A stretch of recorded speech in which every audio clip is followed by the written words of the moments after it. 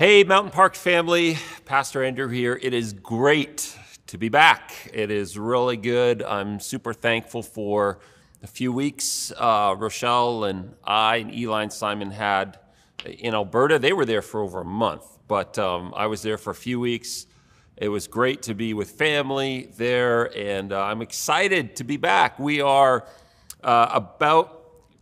we've been saying this, I know, for like a month. We're about to get into the Sermon on the Mount, and we're going to do that. Just a couple of things before I start with that this week. So we've been mentioning to you that we are intending to shift gears a little bit and shifting away from sort of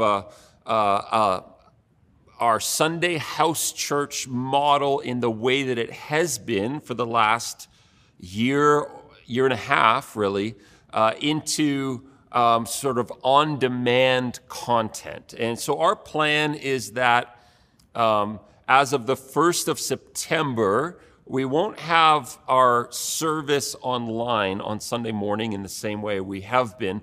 We'll still capture content and we'll still post our messages.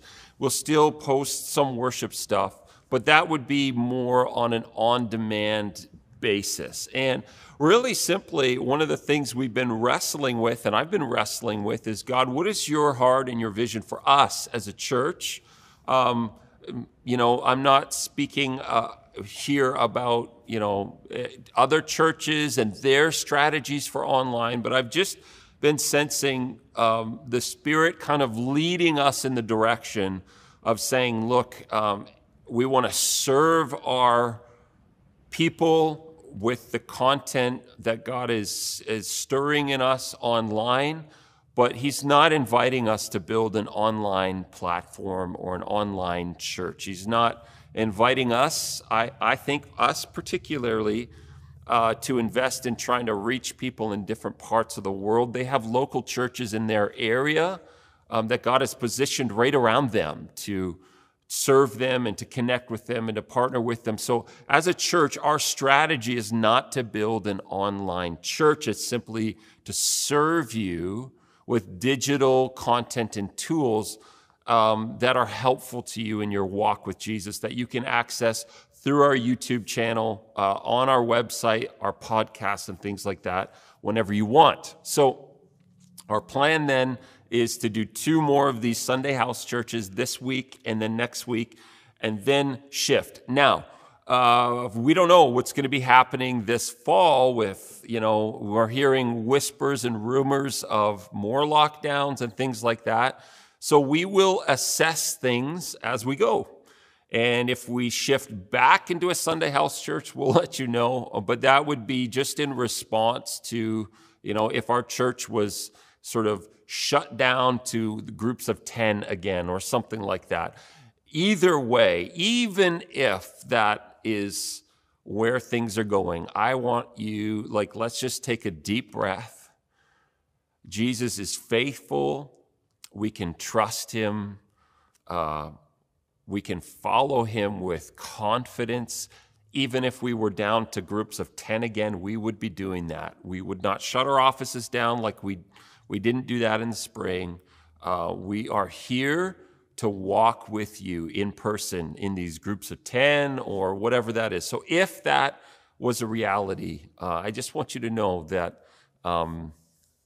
it's actually our privilege and our joy to walk with you in person in those other ways. And so, I'm not worried or stressed, and I don't think Jesus is either. In fact, I know He's not. So we're going to head into the context or the preface for our Sermon on the Mount and the preface to the Beatitudes. But before I do, let's just take a moment to pray. So wherever you are, whatever you're doing now, I just want to invite you in with me. What we need and what we want is for the Holy Spirit to teach us through His Word this morning or this evening, wherever you are, whenever you are. So let's pray. Father, we humble ourselves before you, and we just acknowledge that we have no ability to control what's happening in the world around us. We have no ability on our own to affect transformation in our heart and in our soul. It's only you, Jesus, that can change our lives. It's only you, Holy Spirit, that can really, truly illuminate the Word of God the way it needs to be in our heart and in our mind. And so we yield to you. We submit to you, Spirit of God, and we ask that you would teach us. We ask not just to be taught, but we ask to be friends of God. We ask to know you, God, more as we study your word today. We are just asking for your transformation in our lives. We give you open space to work, to convict, to stir us in a new way, to reignite the passion of our love for you. Our desire is to be faithful to you, is to walk in a vibrant, intimate relationship with you. And so, Father, in the name of Jesus, if there is anything at work or present in the lives of those under the sound of my voice that is opposed to the kingdom rule of Jesus, that is set against the purposes of God for their lives, or set against their growing understanding of God through his word, we, in Jesus' name, just cut off and bind any unclean spirit in the spiritual realm or anything at work in the natural realm that wants to cut us off from the life that Jesus wants to bring us today. In Jesus' name, we just forbid the enemy of God from having influence in our thinking or in our heart, from blinding us to the truth, in Jesus' name. And we just command all principalities and rulers and authorities to be subject to the lordship of Jesus in these moments. Amen. All right, so let's just dive right in. Matthew 4, 23 to 25. This is going to be a message that sets the context for the whole Sermon on the Mount. So turn to Matthew 4 with me, 23 to 25. Of course, as I have been doing this whole year, I'm reading from the New Living Translation. So this is context here for everything Jesus is about to say. This is Matthew's way of painting the larger picture that the Sermon on the Mount teaching will fit into. So, Matthew 4:23, Jesus traveled throughout the region of Galilee, teaching in the synagogues and announcing the good news about the kingdom. If you have a pen, you can underline that statement there, announcing the good news about the kingdom. All right, so this is what Jesus is doing. And he healed every kind of disease and illness. This is what Jesus is doing. News about him spread as far as Syria, and people soon began to bringing him all who were sick. And whatever their sickness or disease, or if they were demon-possessed or epileptic or paralyzed, he healed them all. Large crowds followed him wherever he went. People from Galilee, the 10 towns, Jerusalem, from all over Judea, and from east of the Jordan River. So here's the big idea that Matthew is presenting here, this context to the teaching of Jesus, that this teaching of Jesus is not some esoteric insider teaching that he's pulling the disciples away to these private places and giving these super spiritual people a download of, his teaching. Jesus is teaching in the context of his greater ministry. He's teaching this in the presence of his disciples, but also in the presence of these crowds. What's important for us to understand, in fact, actually to get the proper context for this, we have to go to Matthew 7 as well, the other side of this teaching from Matthew. And we need to see and understand what was happening. And in Matthew 7, right near the end of Matthew 7, Jesus has these famous words. Anyone who listens to my teaching and follows it is wise. So Jesus is speaking to the disciples. He's speaking to these crowds of whom he has been healing them, setting them free, working powerfully in their lives. That's the context of the Sermon on the Mount. This is not just a propositional, university lecture. This is not a Western style of teaching where it's like, hey, come sit in my class. Let me download these thoughts and ideas to you. This is Jesus actually teaching and demonstrating. He's doing it with his disciples and with the crowd. And then Jesus says, anyone who listens to my teaching and follows it is wise. So here we see at the end of this, Jesus saying, you are to apply what I've just said.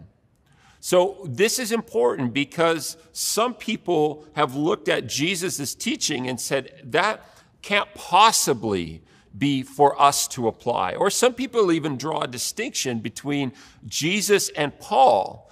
And they would say, hey, in this age, we are to follow Paul's teaching, but we're not bound to Jesus' teaching. It's just crazy, actually. Jesus is saying, you need to apply and integrate what I've said here into your life. So we know who Jesus is talking to. He's talking to the crowds. He's talking to his disciples. He's saying this in the context of demonstrating the power and authority of the kingdom of God to heal people from every disease, to set people free. So he's marrying his teaching and the ideas of the kingdom with a demonstration of the power of the kingdom. And he is admonishing them to actually follow through and begin to apply these things to their life. Further on down that, when Jesus had finished saying these things, we're at the very last second last verse of Matthew 7. When Jesus had finished saying these things, the crowds, all right, so the crowds are there, were amazed at his teaching, for he taught with real authority, quite unlike their teaching. And then again, Matthew paints this context that he started with in Matthew 4:23 that we just read. In 8 verse 1, large crowds followed Jesus as he came down the mountain. Suddenly, a man with leprosy approached him and knelt before him. Lord, the man said, if you're willing, you can heal me and make me clean. Jesus reached out and touched him. I'm willing, he said, be healed. And instantly the leprosy left. Then Jesus said to him, don't tell anyone about this. Instead, go to the priests and let them examine you. Take along an offering required in the law of Moses for those who have been healed of leprosy. This will be a public testimony that you have been cleansed. All right, so again, this is important. Matthew is setting this context that this teaching is not just propositional information teaching that is kind of disconnected from the reality of the kingdom at work. So, back to Matthew 4:23. In the Sermon on the Mount, we're about to hear about the DNA and culture of the kingdom. The Sermon on the Mount, we're going to talk more specifically about what the word blessed means, and as we begin the Beatitudes next week and all of these things. But the Sermon on the Mount, the teaching of Jesus in Matthew 5-7 is an expression or an explaining of the culture and DNA of the kingdom. Jesus is about to explain to everyone what characterizes his kingdom. All right? So he's just healed them. He's set them free. He's teaching them, and he's engaging in kingdom life. He's demonstrating the kingdom, and he's about to just download to them, hey, here is the culture of the kingdom. And what Matthew begins this with is stating that Jesus came announcing the good news about the kingdom. So what is the good news of the kingdom? So specifically, what is the good news? That word in the Greek there is evangelion, which is where we get our word evangelical or evangelism. But that Greek word for the good news was originally used to describe the good news associated with military victory. And it was good news that a messenger brought from the front lines of battle or from the area of battle to his commander. And it was a good message. Often it accompanied these kings and leaders who were about to return from battle, and they would send messengers to bring the good news. Hey, we've won a victory. The reign of our emperor is secure in this area. We have succeeded in our goals militarily. And so this is how this is used. But specifically, the writers of the New Testament use this same word that was a military term in the Greek to talk about Jesus and his salvation. So the good news is simply an announcement of the rule and reign and plan and power of Jesus Christ to restore the original design of God, the heartbeat of God that we find right at the beginning of Genesis. In the Old Testament, the prophet Isaiah used this same term. In Isaiah 52:7, he says, "How beautiful on the mountains are the feet of the messenger who brings good news." The good news of peace and salvation, the news that the God of Israel reigns. So there's two aspects Isaiah is talking about. The good news is a heralding or an announcement that salvation has come, and also that the God of Israel reigns. So salvation and reigning are the two kind of planes or aspects of this good news. So one scholar says it this way: the message about Jesus' kingdom-bringing life, death, and resurrection as the fulfillment of God's ancient promises in Isaiah 52:7, that he will redeem Israel and the world. Thus, the gospel in the New Testament is the notion that God has accomplished his ancient promises of salvation through the Messiah Jesus. So the good news is the announcement that God has fulfilled his plan to save his people from their sins, to bring redemption, and to now reestablish his kingdom rule on the earth through Jesus. In other words, the good news is the announcement that the kingdom is here, and not only is the kingdom here, it's available now. Here's the good news that Matthew is saying Jesus is pronouncing. Look, everyone, the kingdom is here. It's available to you now. My Father has had a plan right from the beginning. I'm the fulfillment of that plan that impacts Israel, but impacts the whole world. God has a plan. God has the person Jesus. God has the power, and God has time, the present in his hand. This is the announcement of the good news of the kingdom. God has a plan.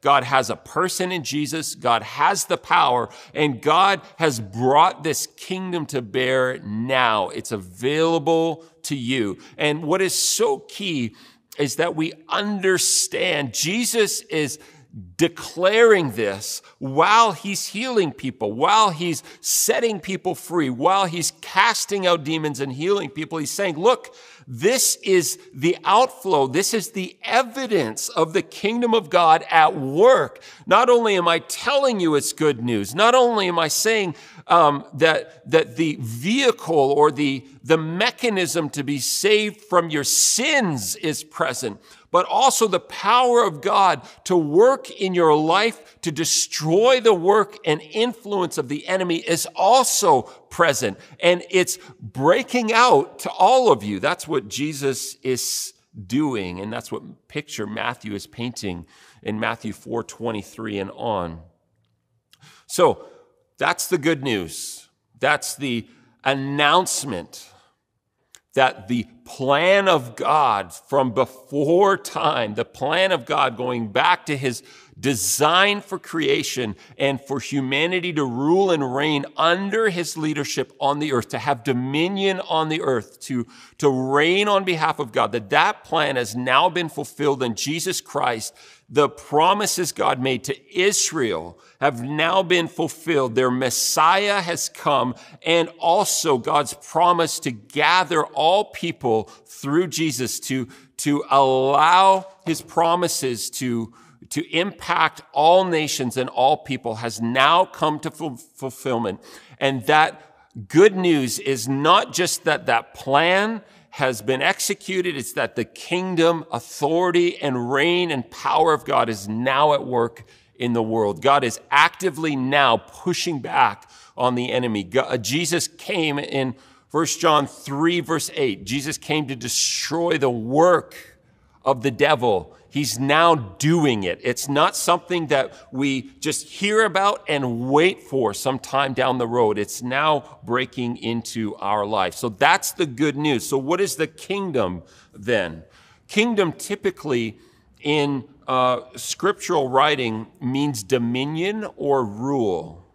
So our kingdom, for example, we all have a little kingdom or queendom in our lives. Our kingdom would be those things which we have say over, those things which we have power to control or think we have power to control. So our kingdom would be those things which we have say over. It's the things that we have dominion or rule over. Dallas Willard says it this way: every last one of us has a kingdom or a queendom or a government, a realm that is uniquely our own, where our choice determines what happens. Here is a truth that reaches into the deepest part of what it is to be a person. Our kingdom is simply the range of our effective will, where what we want done is done. Whatever we genuinely have the say over is in our kingdom. And our having the say over something is precisely what places it within our kingdom. We are meant to exercise our rule only in union with God, Willard says, as he acts with us. He intended to be our constant companion or co-worker in the creative enterprise of life on earth. That is what his love for us means in practical terms. So when Jesus taught us to pray and said, our Father who is in heaven, hallowed be thy name. Your kingdom come, your will be done. Jesus is describing what a kingdom is. It's the effective reign or the effective will of something being accomplished. So God's kingdom is his effective will. It's the range of his effective will. So God's kingdom is where what God wants done is done. So when Jesus was saying, the kingdom of God is here and it's near, it's because Jesus was doing the will of his Father. Jesus was walking out in authority and power the desire of his Father, which is why the kingdom of God had come. The kingdom of God comes in our life when we submit our will, when we submit our rule and reign, when we submit ourselves under the lordship of Christ, under the rule and reign of God, and say, God, your will be done in this. I'm going to yield my control. I'm going to yield my desire, what I want, and I'm going to instead say, God, what is your desire? What do you want? That's when the kingdom of God comes in our life and establishes its rule and its reign. All right? So the kingdom of God is the range of his effective will. So Jesus is saying not only is there good news, not only am I announcing to you that the plan and promises of God have been fulfilled in me, I'm actually bringing the kingdom of God to bear. It's available right now. The rule of God on the earth, the the reigning of God over the powers of darkness, the reigning of God over sin, the reigning of God over the things that have been held in bondage, the reigning of God to restore and renew everything the enemy has meant for evil, to turn it to good. So the kingdom of God is where what God wants done is done. So the Sermon on the Mount, then, as we'll get into it, is a description of what it looks like when the kingdom of God begins to reign in the heart and relationships of God's people.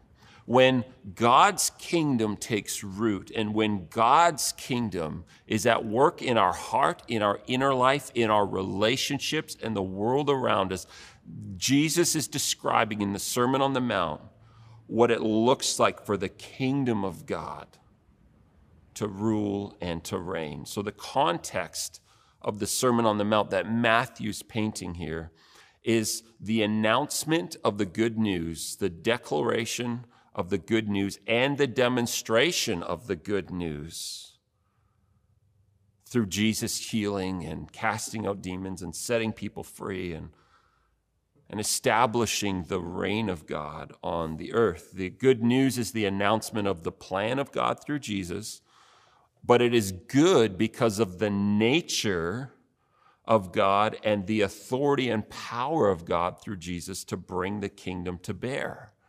It's good because of the nature and character of the God who backs the plan. And this is so essential. Remember, we've been telling you that in order to properly understand the Sermon on the Mount, to properly hear Jesus' words, we need to know God and his character the way that Jesus did. We need to see God the way that Jesus did. We need to see that the God behind the plan and the promise is good, that he's filled with compassion and mercy. He's slow to anger and abounding in unfailing love and faithfulness. Everything from Exodus 34 that we've been walking through and learning about the nature and character of God. This is the God who brings this plan into being. This is the God who backs it with his power and authority. This is the nature of the one who stands behind all things and fills all things and energizes all things and gives power and strength to all things. So in order for us to understand Jesus' teaching in Matthew 5-7, we have to see his teaching in light of the picture that Matthew is painting around. And Jesus is talking to these Israelites, the outcasts and the abandoned, the ashamed, and he's talking to the unworthy, and he's talking to the crippled and the lame, and he's talking to those, in bondage to the enemy, oppressed by the enemy, and he's talking to them and not just saying, hey, there's good news for you, but actually stepping in and healing and bringing restoration and bringing renewal. This is the substance of what is happening around Jesus' teaching. And we see that Matthew's been painting this picture all the way through. So the good news, number one, is the announcement of the plan of God for the unworthy, the outsider, the disqualified, the ashamed, the weak, the broken, and the helpless. The good news is the announcement of God's plan to them. Jesus is speaking to those people. They're crowding all around him on that mountainside. And he's saying, here's the good news. God has a plan. He's going to restore everything. He's going to renew everything. He's going to fulfill his promises. And yes, you're unworthy. And yes, you're far from God. And yes, you're disqualified. And yes, you're sinful. And yes, you have a checkered past. And yes, you're broken and mourning. And yes, you're grieving. And yes, you're helpless. And yes, you can do nothing to heal yourself or improve your situation. But I am here. This is the good news. This is what Jesus teaches and then demonstrates to these same people who were unworthy. these same people who needed healing from him, these same people that needed restoration, Jesus steps in and he does it and then invites them to follow him, surrender their lives to him, to repent, to turn away from the way they have been living. He doesn't tell them to shape up. He doesn't tell them to get their crap together and their act together in order to receive his renewal and restoration and healing and salvation. He says, look, this is the good news. I'm going to give it to you and then invite you to turn your life around and follow me.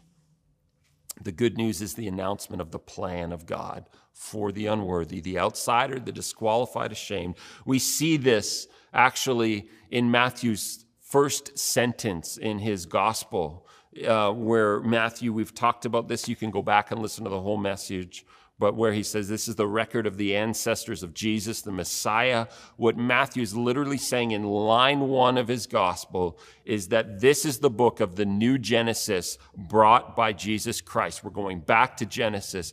Jesus is here, and this is the new Genesis. This is the rebirth of everything God had planned and promised.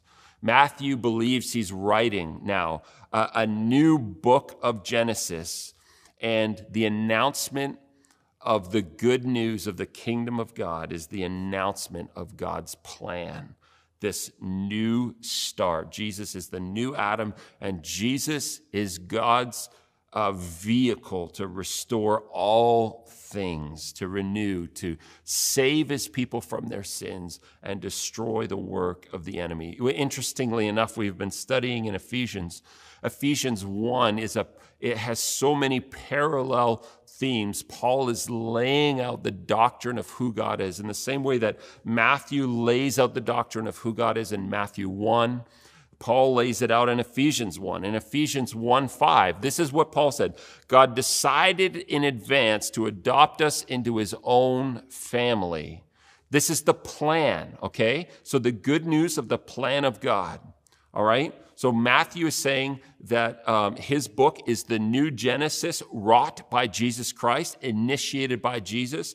Paul says God decided in advance to adopt us into his own family by bringing us to himself through Jesus Christ. This is what he wanted to do, and it gave him great pleasure that God had a plan. Ephesians 1:9 and 10. God has now revealed to us his mysterious will regarding Christ, which is to fulfill his own good plan. And this is the plan, Paul says to the Ephesians.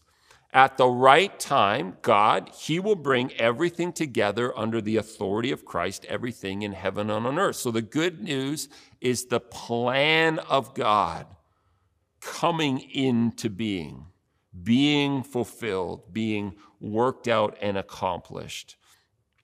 We see this is good news again because that plan of God is backed by the character and nature of a good, loving God. That plan is not carried out by a tyrannical, angry, vindictive, punitive God. That plan is actually carried out by a good, loving, patient, merciful, and faithful God. Again, we need to get this right because following his father, submitting himself to his father was not hardship for Jesus. Yes, there's a cost to following God. We're called to lay down our life, to pick up our cross, to deny ourselves. We're called to surrender. We're called to be crucified with Christ. Yes, these are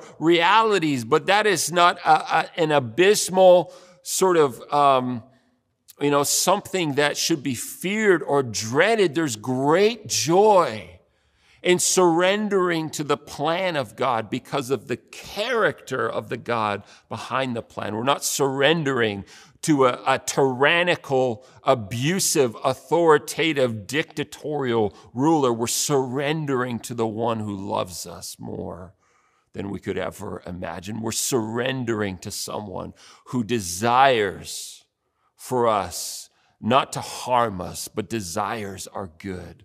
We're surrendering ourselves to that. And this is what Matthew's painting in Matthew 1. Again, in that genealogy, we see Matthew's theology of the nature of God, his mercy. Through that genealogy, Matthew specifically includes men and women who were disqualified from ever deserving the promises of God. In the genealogy, we see that there is no barrier, there's no sin in your past, there's nothing that God cannot overcome to accomplish his purposes and his plans. In that genealogy, we see that there is nothing that can stop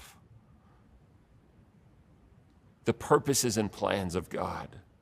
There's nothing that the enemy can tempt you into. There's nothing that can disqualify you from God restoring and renewing his purpose and his plan for you. We see his mercy in the genealogy. We see his justice, that God wants to be our first love. We see from Solomon to the exile that again and again and again they had abandoned their first love, and God keeps calling them back and saying, look, I want relationship with you, but if you will continue to reject me, it'll come with a cost. And we see in the genealogy his faithfulness. God's timing is not our timing. From the exile back to Jesus, we see God working in his timing and in his way. We see that he is faithful. He is faithful to fulfill what he has said and promised. And in the birth of Jesus, we see Matthew expanding on the nature and character of God. We see that God shows us that his ways aren't our ways. None of us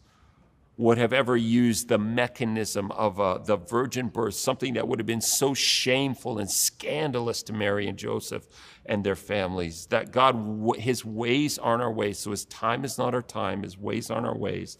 But we see in Joseph's response a love that covers. This is Matthew giving us an actual a story description of the kind of love that God has. It's a love that covers, not a dysfunctional love that wants to expose our faults and our failures and our weaknesses and our, all of our dysfunction and things like that. God's love is a love that covers. And again, we need to see this as we contemplate God's call to repentance and surrender and dying to ourselves. It's not because he wants to grind us into the ground and make us feel condemned and ashamed and unworthy. It's actually coming from a heart of love that wants to cover us with himself. And we see that he is a God who saves. Jesus will save his people from their sins, is what Matthew says. We also see in the end of that chapter, Matthew 1, the theology of God that Matthew's painting is Emmanuel, God with us. He's the kind of God who comes into our sin-stained and broken and desperate lives. He's not the kind of God who sits aloof far off and says, I would never taint myself. I would never associate myself with you. No, the picture Matthew paints is a God who does come down, who comes into the middle of the darkness and the brokenness. And we see this with Jesus as he's healing all of these broken, hurting, unqualified outcasts on the mountain. Jesus is exploding into their brokenness and their darkness and their sin and in their shame and in their guilt and their mess. And he's healing them. He's bringing the kingdom to bear in their lives in the moment it's available. The good news is the news of God's plan to save his people from their sins through Jesus Christ. But it's also good because it's the availability now of the kingdom of God. Again, Paul in Ephesians, he's mirroring these aspects of the nature and character of God to the Ephesians. He's again, Ephesians 1 and Matthew 1 have a lot of parallels. Paul says this, even before he made the world, God loved us and chose us in Christ to be holy and without fault in his eyes. God, even before all of the dysfunction around you and before you have made horrible decisions in your life and before you, have walked away from God and all of these things, he loved you.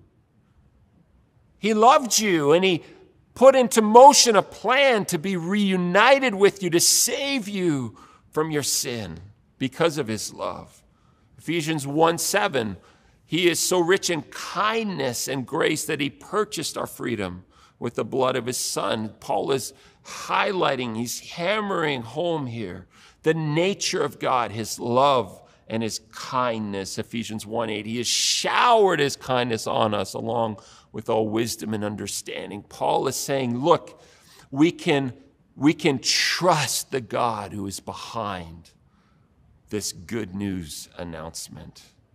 So Jesus' whole sermon is rooted in his understanding of the nature and character of God as being inherently good, loving, and trustworthy. Not only is God sovereign and all-powerful, all-knowing, and omnipresent, but he is driven by his love for us and what is good for us. The Sermon on the Mount, the Beatitudes, the scene that Matthew's painting has to be seen through that lens. This is the Father that Jesus himself fully entrusted his life to. So the good news is the news of the plan of God being fulfilled in Jesus. The good news is good because it is now available.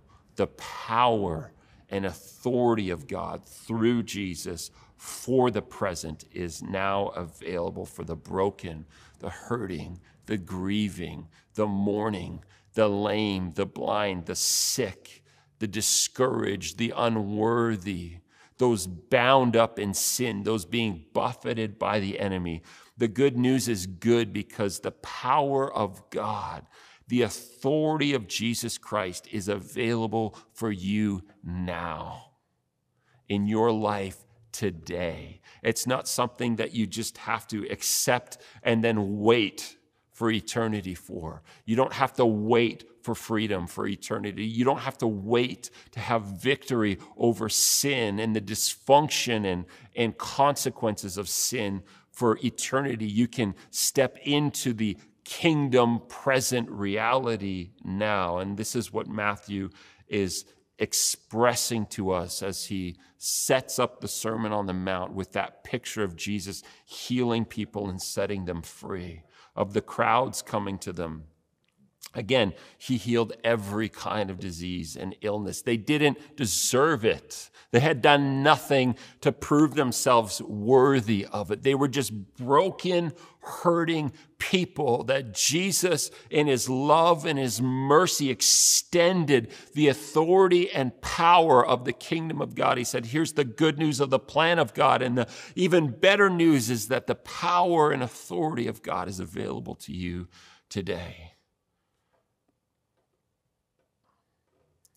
In Matthew 9:35 and 36, this is like the final sort of, a lot of people would say that Matthew 4:23 to 9:35 is all sort of one continuous teaching of Matthew. So it's all one window to see things through. This is what Matthew says in Matthew 9:35 to kind of close out the whole section on the Sermon on the Mount and all of these things. Jesus traveled through all the towns and villages in that area, teaching in the synagogues and announcing the good news of the kingdom.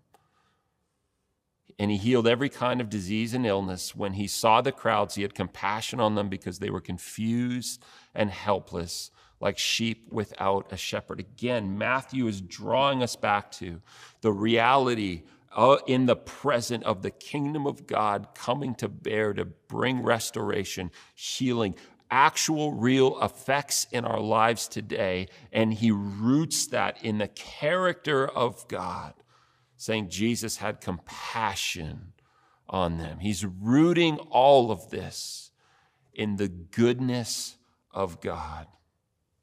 The good news was not just a verbal statement. It was Jesus' teaching and demonstration.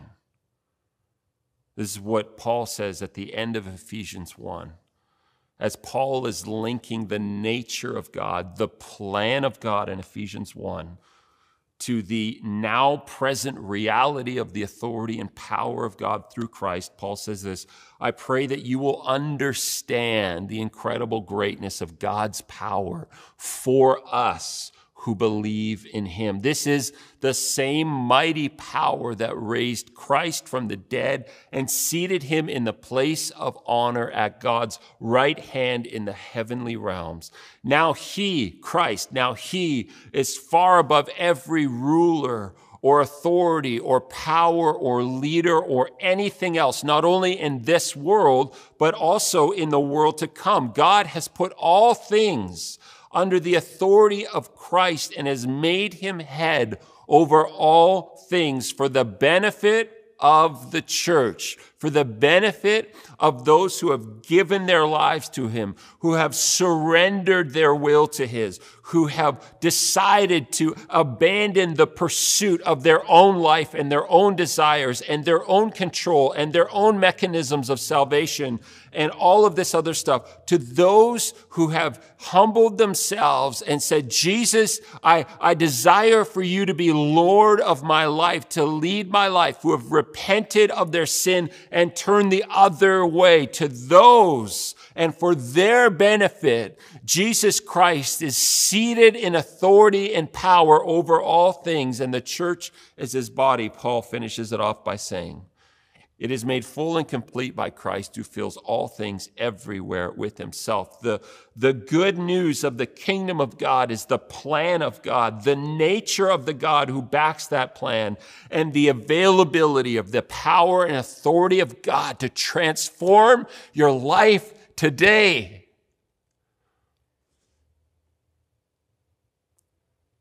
And Jesus did it by touching people where they needed healing and restoration the most. What do you need from Jesus today?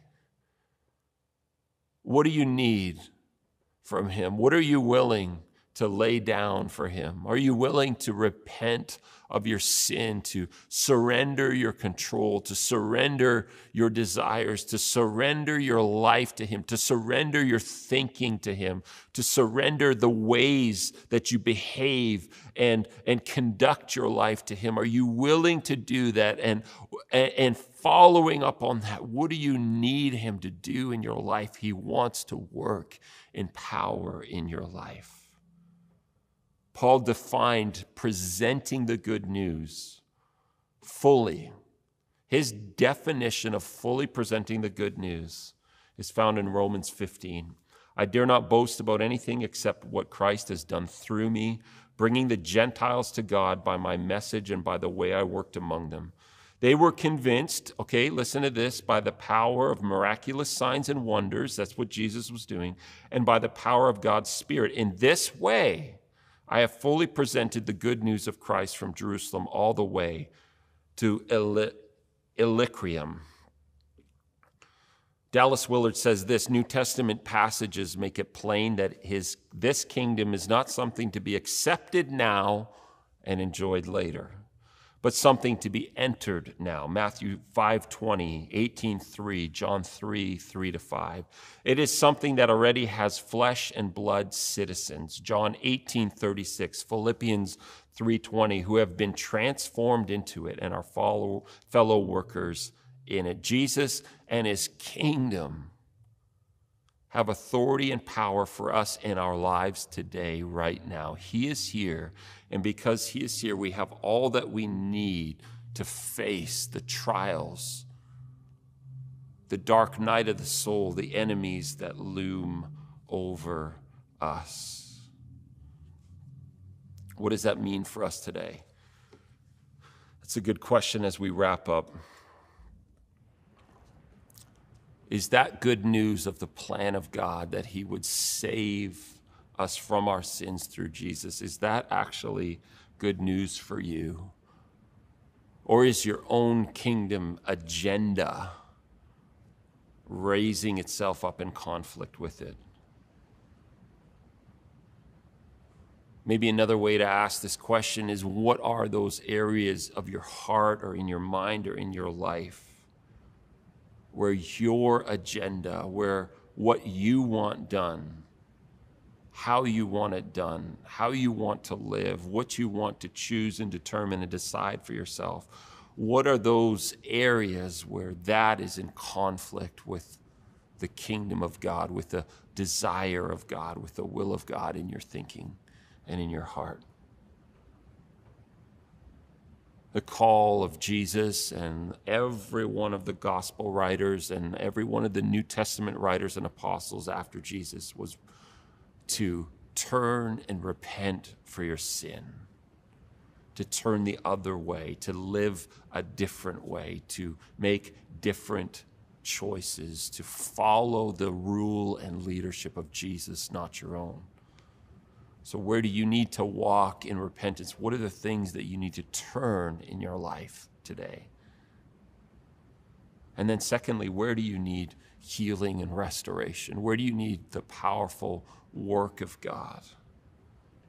So as a church, I want you to know, as we are heading into this fall, and it's a totally new season, I want to remind you that our culture as a church is one of repentance and surrender to Jesus.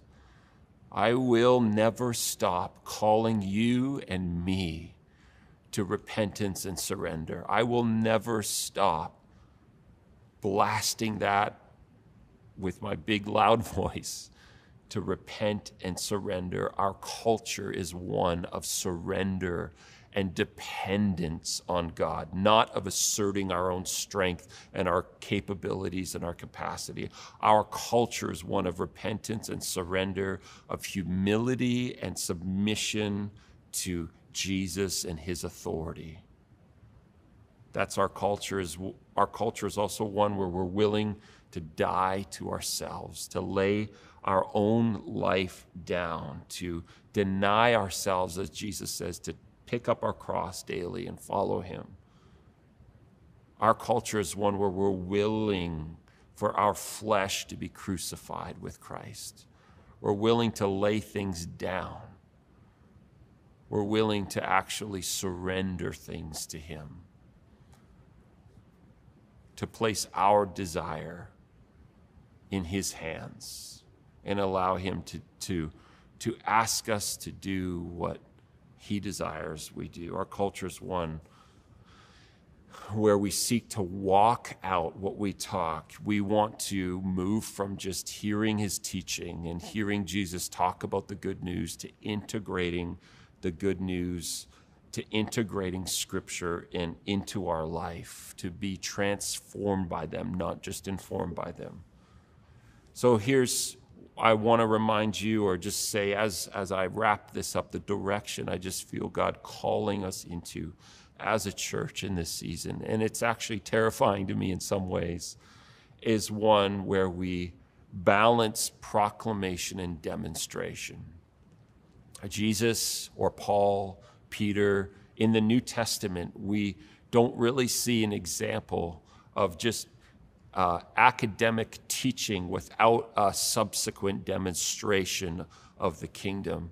In the Sermon on the Mount, we don't just see rules for living.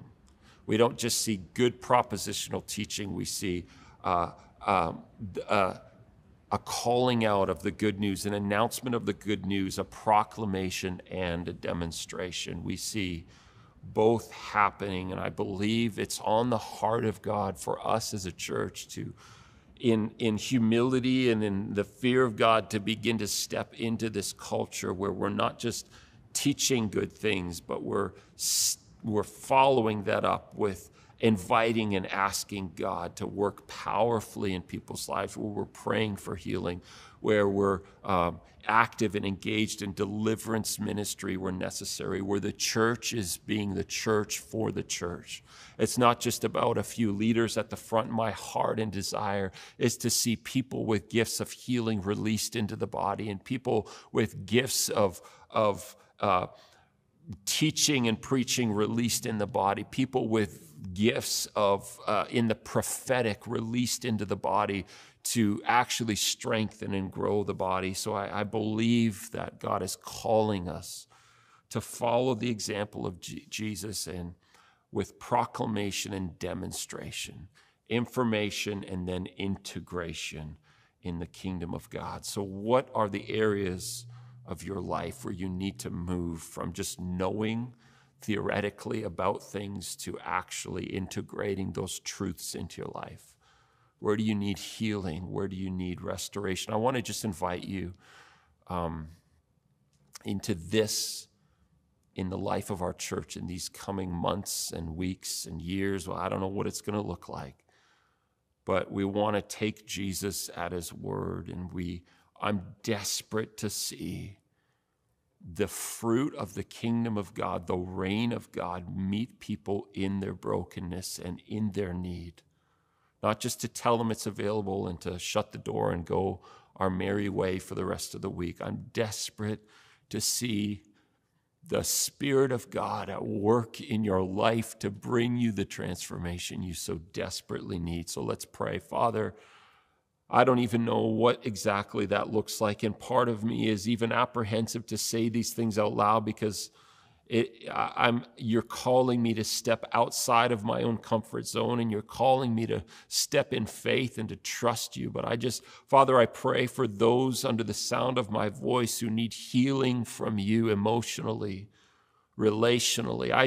Father, in Jesus' name, ask, according to your mercy, that you'd bring restoration to relationships, that you'd bring healing to wounds and grieving and emotional brokenness in Jesus' name. Father, I pray for those who need physical healing, that you would bring renewal to their body systems and functions. Father, I pray that the kingdom of God would come to bear on my friends and on my life too.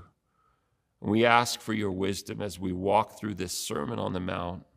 We ask that you would teach us, Holy Spirit, how to not just hear it, but integrate it and live it in our lives. In Jesus' name, amen.